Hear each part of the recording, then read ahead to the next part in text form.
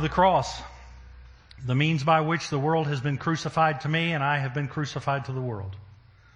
Father, as we look at your word this morning, we want to ask that by your Holy Spirit you cause us to see things we haven't seen before, and thank you that your primary goal is application of every bit of your word to us. And so we want to submit to your Spirit now to hear what you have to say to us.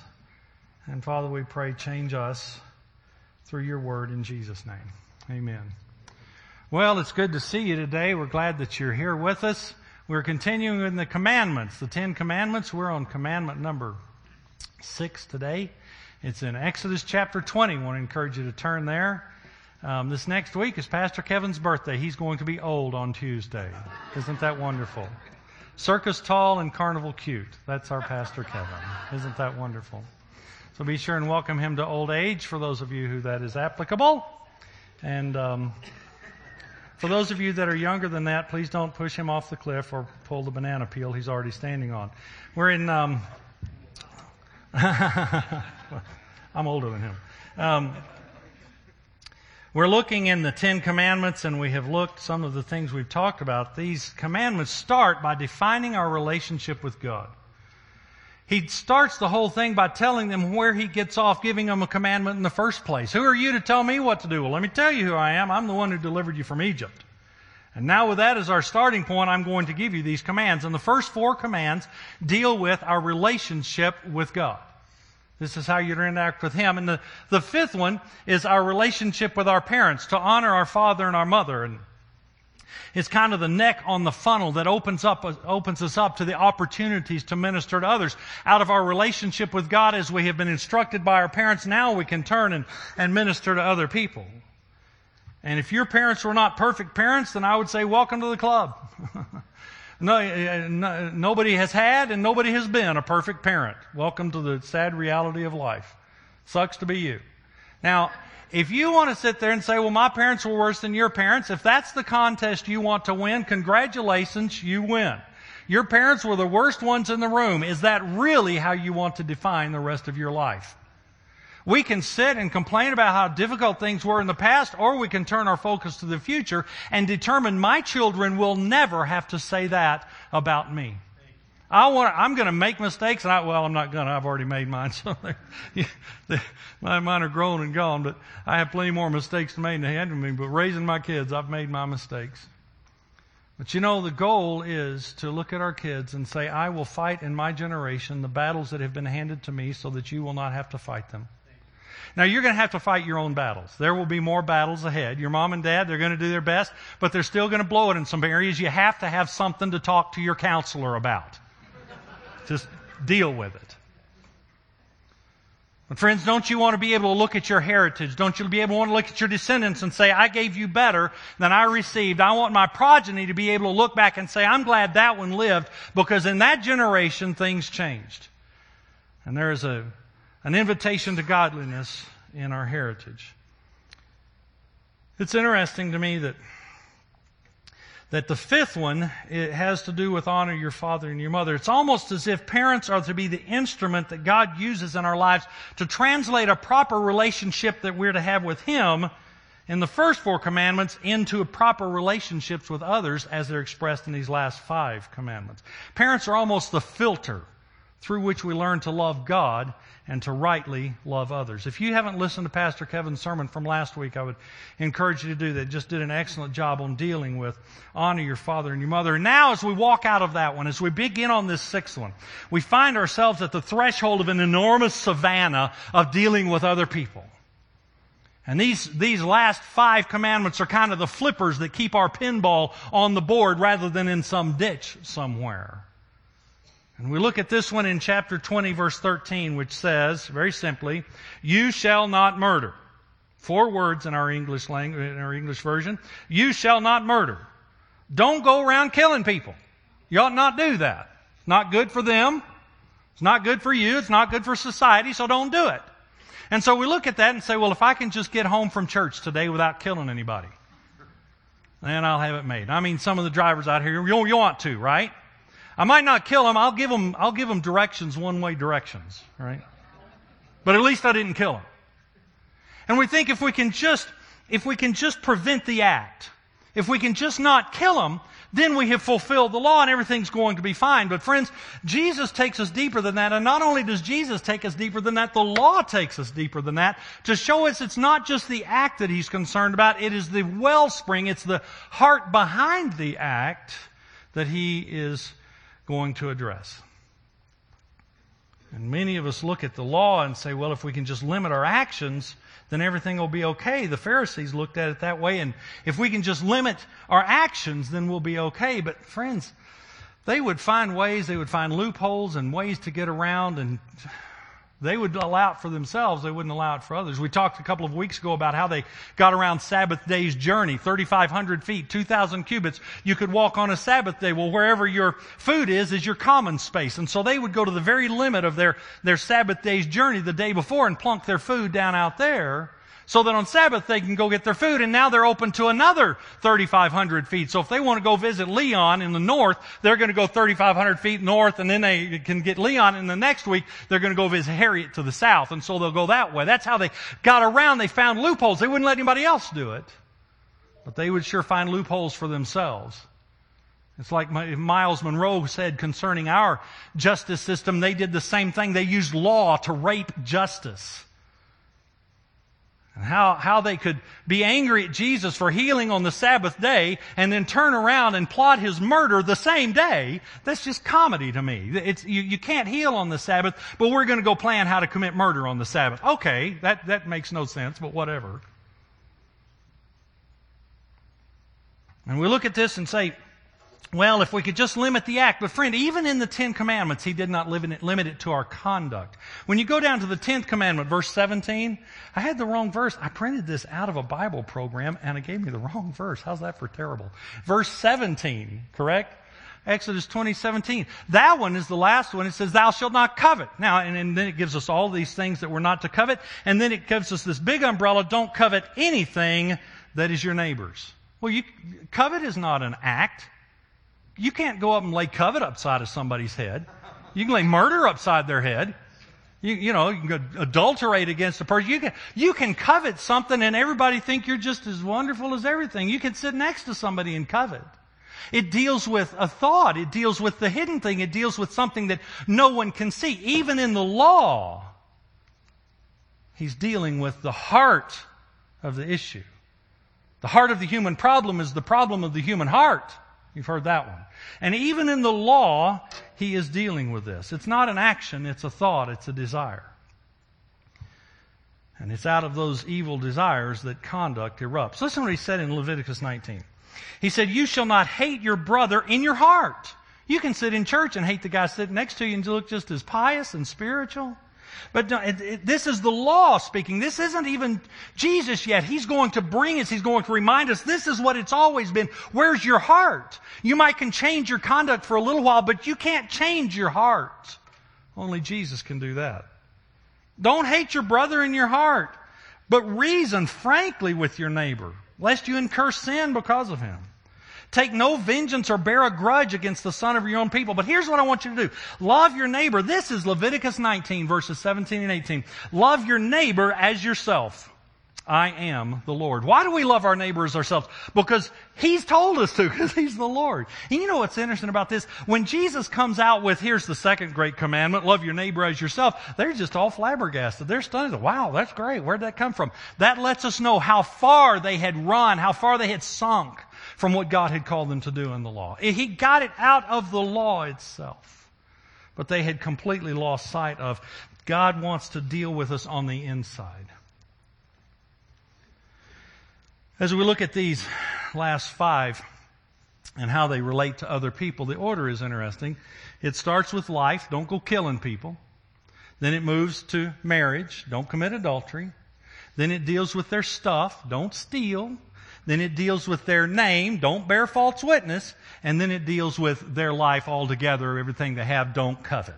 It's interesting, it's pretty much similar order of creation. He gave us life first, and then He gave us marriage, and then He gave us something to do in the Garden of Eden. He gave us a place, and He addresses Himself to those. So first off, those first 3 deal with our outward conduct. The 4th one deals with our speech, and the 5th one deals with our heart, what we think. And friends, That's where it all begins, because Matthew 12:34 says, out of the abundance of the heart, what? The mouth speaks. So when Jesus came to him in Matthew chapter 5 and said, you've heard it said, don't commit murder. Well, let me tell you something else. He adds three tangents to that, all of which help define murder. He said, I don't want you being angry at people. I don't want you insulting people, and I don't want you name calling. Well, okay, I haven't killed anybody in days. I mean, it's been days since I've killed anybody, right? When was the last time you name called? When was the last time you insulted? When was the last time you got angry? Now, dang it. Now all of us are in on this one, right? Because I don't care how spiritual we are, every one of us has broken this one. Every one of us has broken this one. I had some friends, they lived on Harmony Lane.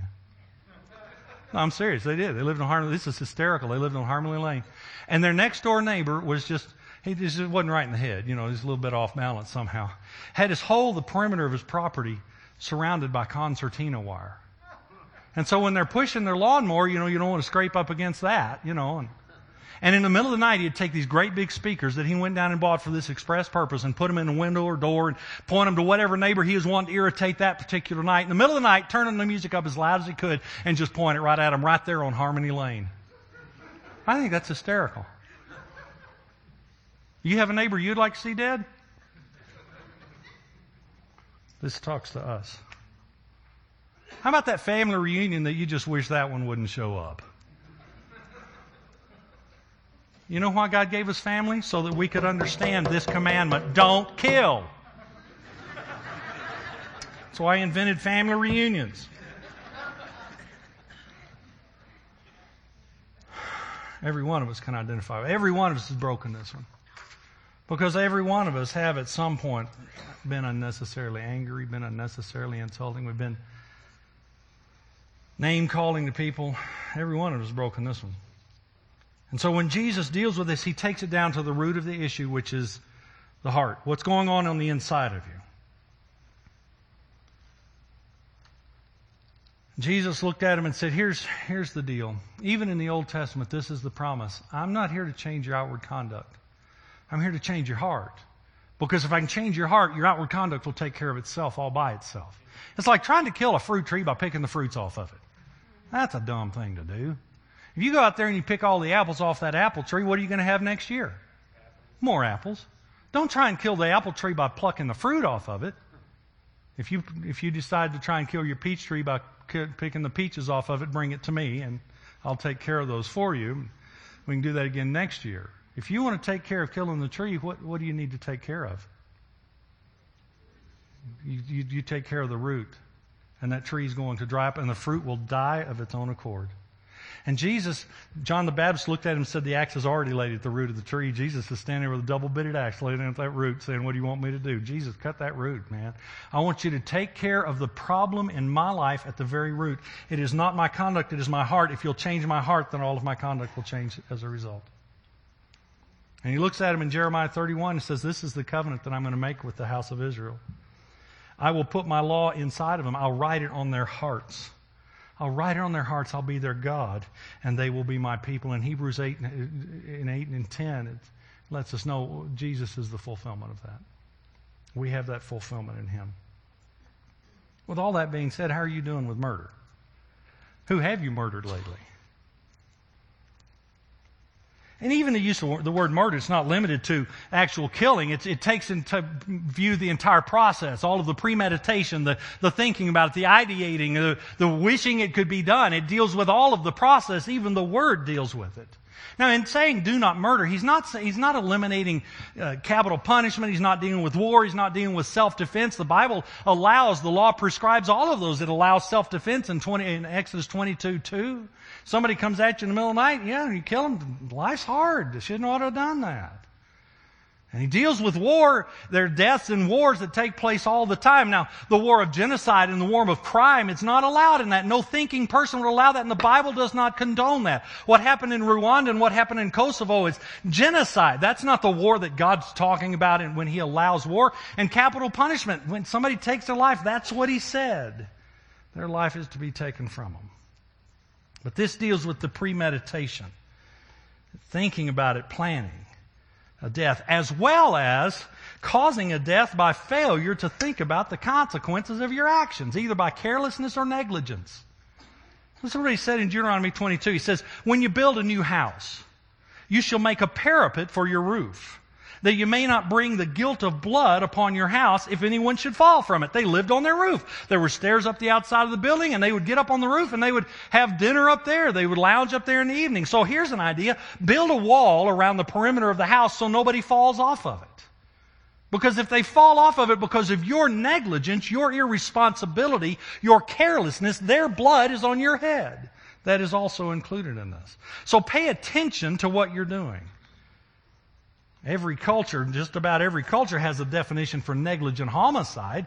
If you get into a car in an impaired condition, you get into a car drunk, and you choose to drive anyway, and you end up killing someone, you are going to be typically at the least charged with negligent homicide because you knew your conduct would be detrimental to someone else's health and well-being. It's called negligent homicide, and that's another aspect of what's dealt with here. Pay attention to what you're doing. Here's you an example of negligent homicide. This one blew me away. October 1996, an airplane took off from Lima, Peru. Lima's right on the ocean, so they took off at sea level and didn't get very far out before all of the computers, the gauges, everything started going haywire. Some were giving correct information, some wrong. The tower was giving different information. They didn't know which was which, so just a few seconds in, the pilot aborts the flight. We're turning back around. He thinks he's at 9,500 feet. He flips a hard turn to come back. His wing hits the water. He's not at 9,500 feet. He pulls up out of that, calls into a stall, dumps the thing on its lid, crashes into the ocean upside down, kills all 70 people on board. Who's at fault?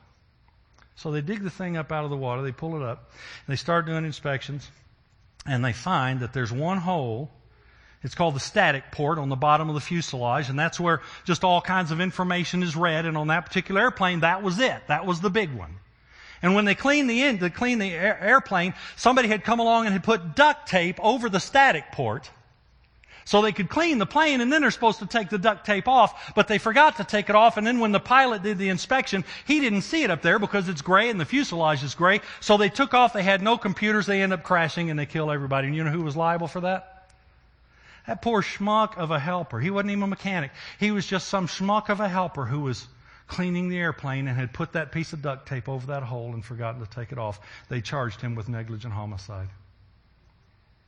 And what he's telling us is, listen, you're going to blow it at some point. You got to pay attention to what you're doing. Here's you another one. Here's you another example of carelessness or neglect in Leviticus 19.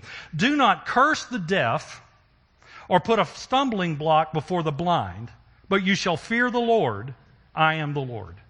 You shall not curse the deaf. They can't hear you to defend themselves, so don't go talking bad about them right there in front of them.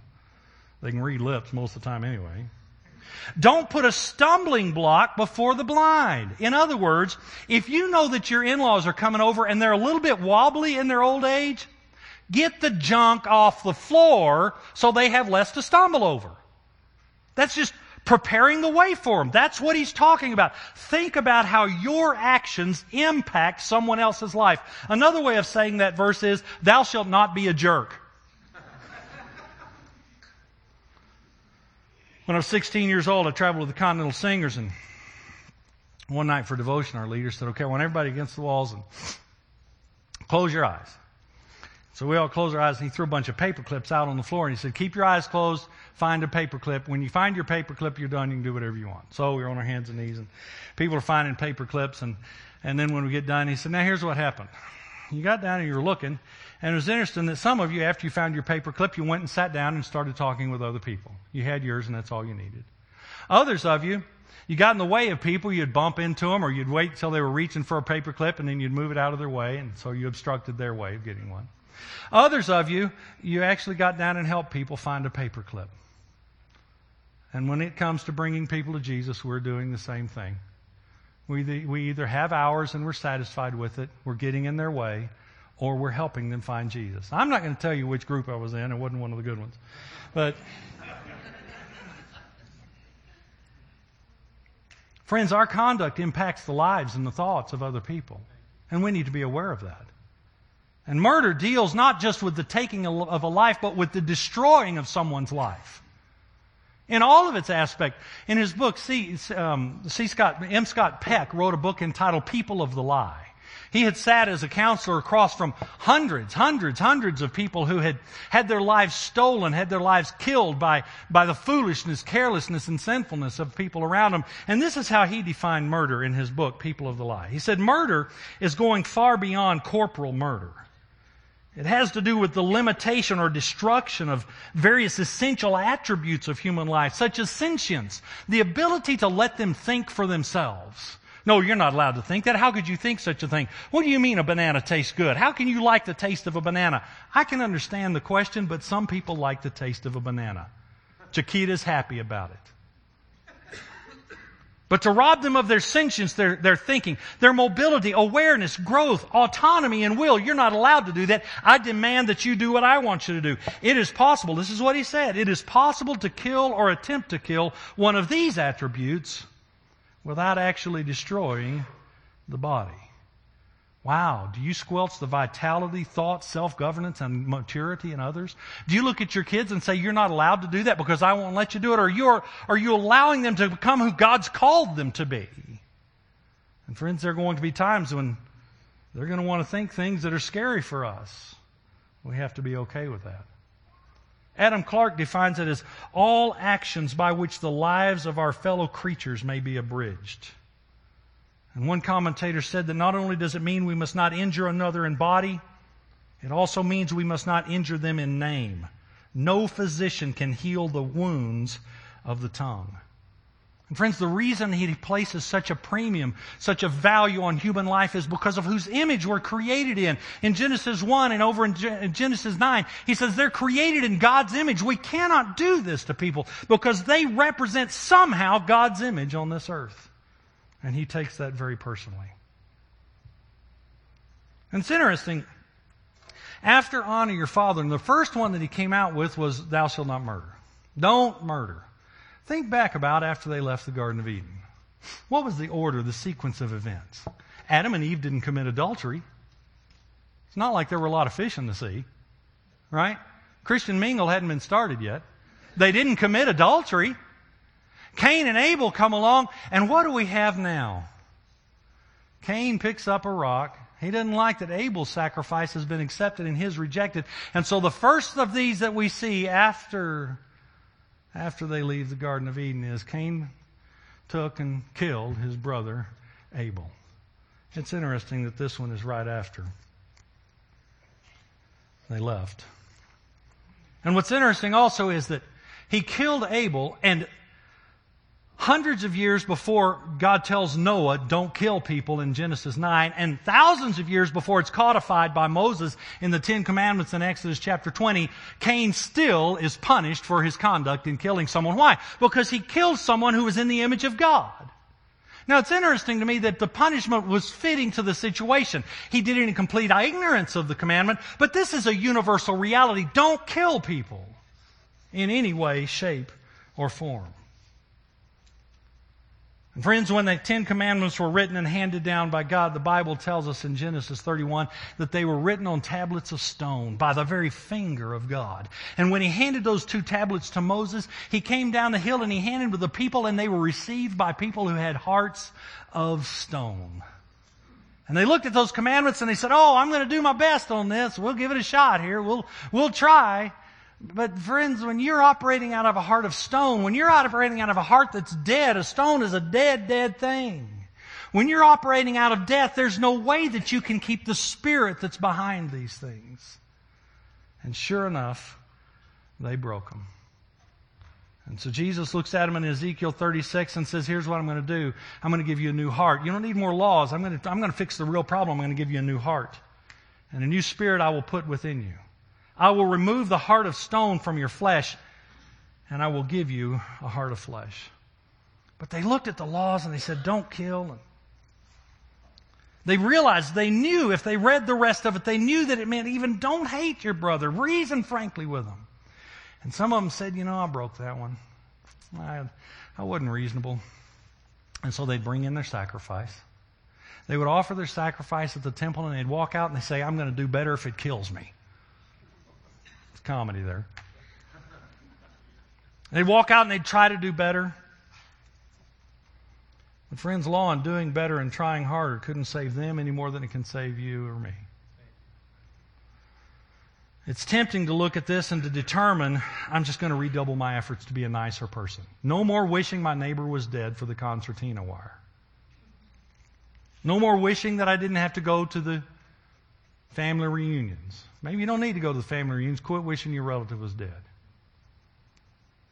Oh, I'm just going to redouble my efforts. I'm going to try harder. I'm going to do better. But friends, your best efforts will be no more effective for you than theirs were for them. Because living by the law, the Bible tells us in Colossians 2:23, it has no value in restraining sensual indulgence. The law cannot keep your heart from going astray. It's not a call for more legalism. It's not a call for stricter adherence to the law, as good as the law is, because salvation can never come from keeping the law. He tells us in Galatians 2, we know that a person is not justified by the works of the law. Well, why did He give it to us then? He gave it to us to let us recognize there's a deeper problem here, and it's the problem of the human heart. So if I'm not justified by the law, what am I justified by? We are justified through faith in Jesus Christ, Galatians 2:16. So we also have believed in Christ Jesus in order to be justified by faith in Christ and not by the works of the law, because by works of the law no one will be justified. Friends, the law doesn't justify, it doesn't cleanse us, it condemns us. It's what tells us there's a problem. Paul said in Romans 7, if it had not been for the law, I would not have known sin. I wouldn't have known what it was to covet if the law had not said, do not covet. The law cannot cleanse us. It shows us our sin. It's the mirror that we look into and we kind of check our teeth and go, oh, I got some cereal left in there.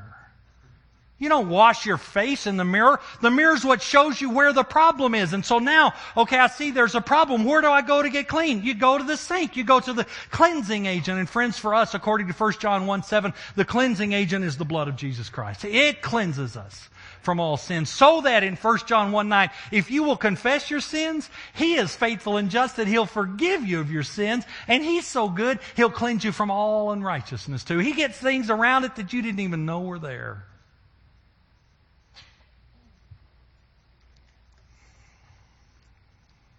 Friends, if you just try harder, we look at it and go, if I just try harder, then He'll give me His Spirit. Then I'll have peace inside. And Galatians 3:2, it says we don't get His Spirit by obeying the law. Galatians 4, we receive His Spirit by trusting Christ. Friends, the reality is that without Jesus, your heart is dead. Your heart doesn't need more law because it's dead. What it needs is life, and the law does not give life. How do we get life? It tells us in Ephesians 2:4, but God. And friends, when any verse starts with that, we know something about good's about to happen. Because it doesn't matter what your circumstance, it doesn't matter what your difficulty, but God, things are going to change now. Being rich in mercy. Why? Because of the great love with which He loved us. Friend, He starts with love. His motivation is that He loves us. Even when we were dead in our trespasses and sin, He made us alive together with Christ. By grace you've been saved. And He raised us up with Him and seated us with Him in the heavenly places in Christ Jesus. Why did He do that? So that in the coming ages He might show the immeasurable riches of His grace in kindness toward us in Christ Jesus. For by grace you've been saved through faith, and that's not of yourselves. It's a gift of God, lest anyone should boast. Friend, if you can be saved by the law, then if you keep the law well enough, then when you get to the judgment seat, you can look at Him and say, I don't need you. I took care of this by myself. I'm good enough without you. Friend, if we could be good enough without Him, the cross is an absolute farce. It is a crime of history. If we can do this without Jesus, it is the worst thing that has ever happened in the history of humanity. But friends, the fact of the cross lets us know we cannot do this by ourselves. And the cross is His invitation to us.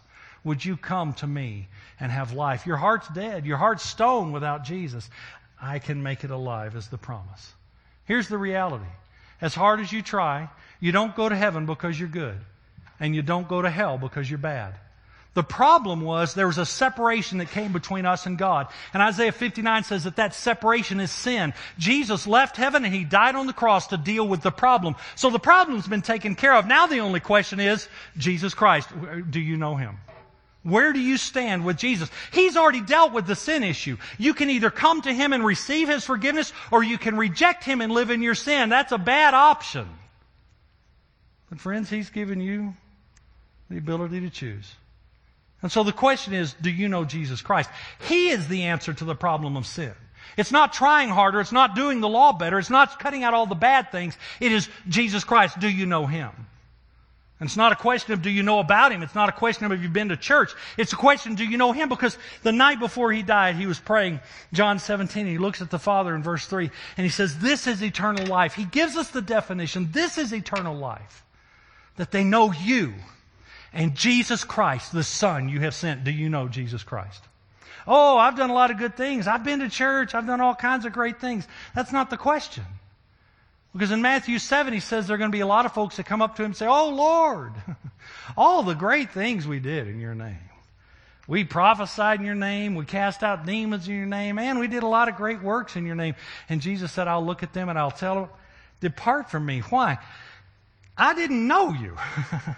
I never knew you. Friends, the question is not what do you do? How good are you? Do you keep the law? The question is, do you know Jesus Christ? Oh, but I worked so hard. He told us the parable of the two houses that were being built, one on sand and one on the rock. The interesting thing about that is both of them were working. They're both working hard to build a really nice house. But when the storm came, the one that was on the sand crushed and was destroyed. Because the starting place was wrong. If you think that by your own goodness you can lift yourself by your bootstraps and prove to God that you deserve to be with Him for eternity, I'm afraid, friends, that is deception. What the Bible tells us that the only means of grace is through faith in Jesus Christ. Do you know Jesus Christ? Now, for many of us sitting in this room, we claim to have already accepted Christ. How many of you wish your neighbor were dead? How many of you just hate that person in your family? How many of you hate that coworker? They stole your promotion, didn't they? I'm going to get even with them if it's the last thing, and I'm going to enjoy it. Friends, that is this commandment. You know what we need? We need the continued work of Jesus on the inside of us to bring us real life transformation, genuine, practical change of who I am into who He is. Not just on the outward appearance, because the Pharisees could make it look real good, but Jesus looked at them and said, oh, you look good on the outside, but you are full of dead men's bones on the inside. Genuine, practical change of who I am. How are you doing in that one? Have you said, oh, I'll get saved, I'll give You my life, and that'll be enough. That's enough. That'll get me into heaven. I'm happy with that. Or have you come to Him and said, no, Jesus, You're my Lord. I'll do what You tell me to do.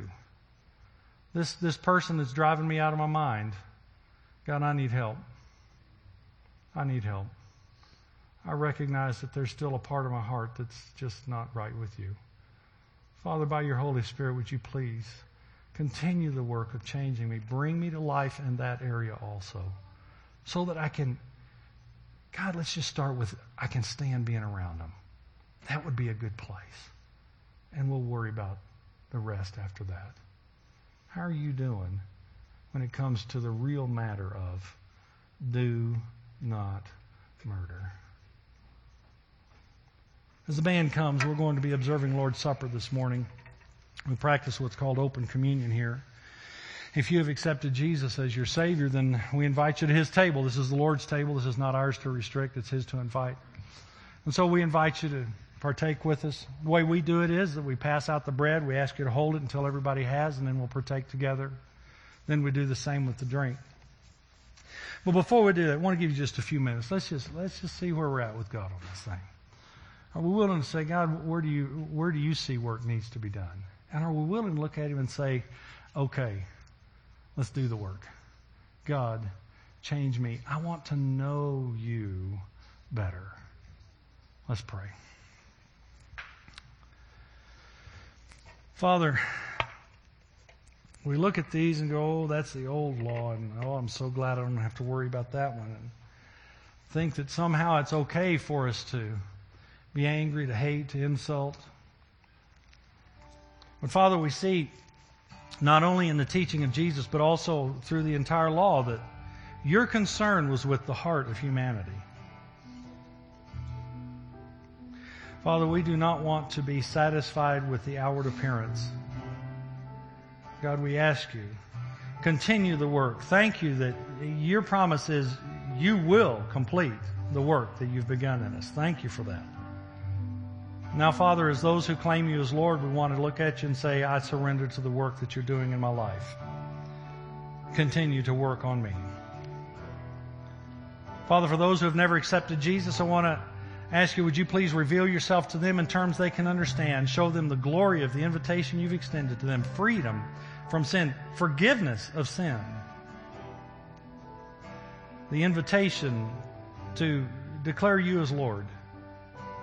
God, I want to ask you, speak to them in terms they can understand, to show them their need for Christ. Let's take just a few minutes, make sure we're right with Him before we take Lord's Supper.